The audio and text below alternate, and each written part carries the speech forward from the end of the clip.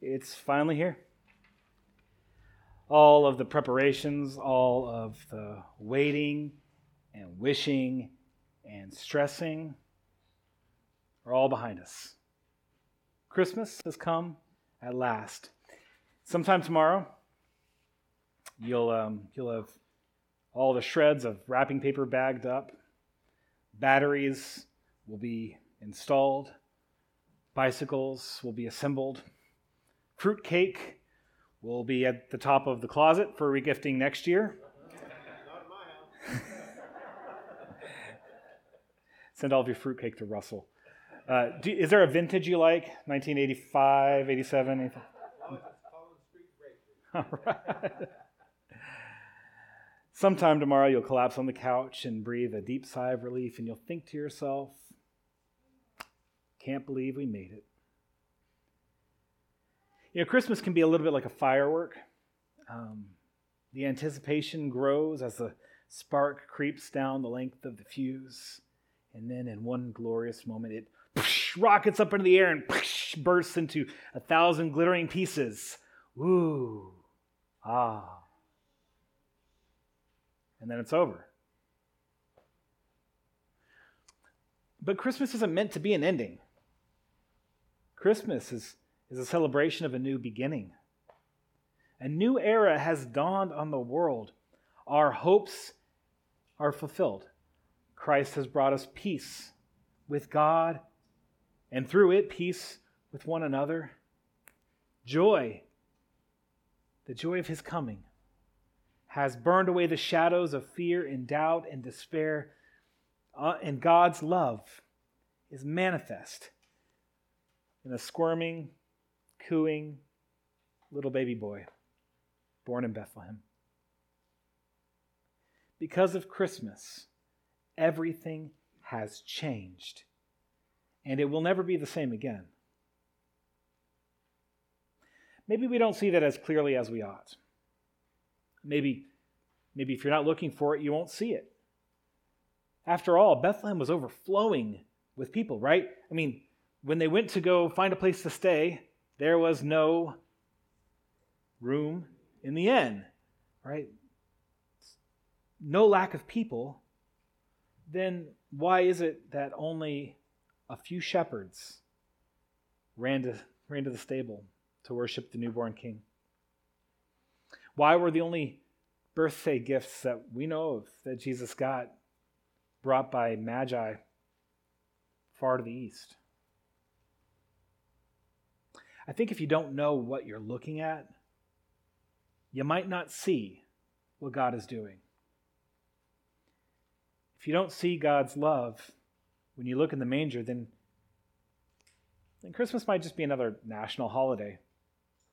A celebration, a time to reflect, but with no lasting consequence or any real personal impact. I mean, I like having Labor Day off, but it never really changed my life, If you don't know what you're looking at, then the Christ child might just be part of a quaint legend that people tell to justify celebrating during the darkest and usually coldest part of the year. But you and I know better. You and I know this isn't just a story. It's God making the first concrete step in rescuing this world. It's a turning point in human history. It redefines everything we thought we knew about God. This one moment, this one act, is the very definition of love. St. John wrote this. This is how God showed his love among us. He sent his one and only Son into the world that we might live through him. This is love. Not that we loved God, but that he loved us and sent his Son as an atoning sacrifice for our sins. Every child is a gift from God to their parents. It's sad that many folks seem to have forgotten that these days, but it's still true. And because they are God's gifts, we have to care for them and love them and give up whatever it takes for their good. But it's totally different with Jesus. This child came into the world. God gave him to take care of us. He was given to us to love us, even if we don't love him back. He's given to us, and we don't sacrifice for his good. He sacrificed all for ours. And that's why he came. Christmas it really is a wonderful time, when people are a little bit more generous and a little bit more joyful and a little more kind. I think most folks wish that the spirit of Christmas could last just a little longer than it does. I think it should. Maybe it can. But it's up to us to make that a reality. The rest of the world who don't know that this Christmas story is true, who don't know that everything changed on that one glorious night 2,000 years ago, they're going to box up the decorations, put them next to the fruitcake, and move on with life. But you and I, we know the story's true. We know what it means. We know that the only true Christmas spirit is the Spirit of God that dwells in our hearts every day of the year.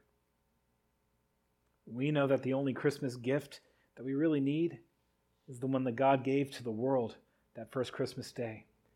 And the light of Christmas isn't a firework, a momentary flash in the night sky. It's a star, constant and brilliant, guiding us from wherever we are right now to come and worship the Son of God, come down from heaven to save us. And if the joy and peace of Christmas are going to last, we're going to have to humble ourselves every day and kneel and worship at the mystery and miracle that when we couldn't come to God, he came to us. When we had nothing to offer God, he gave us the greatest gift of love.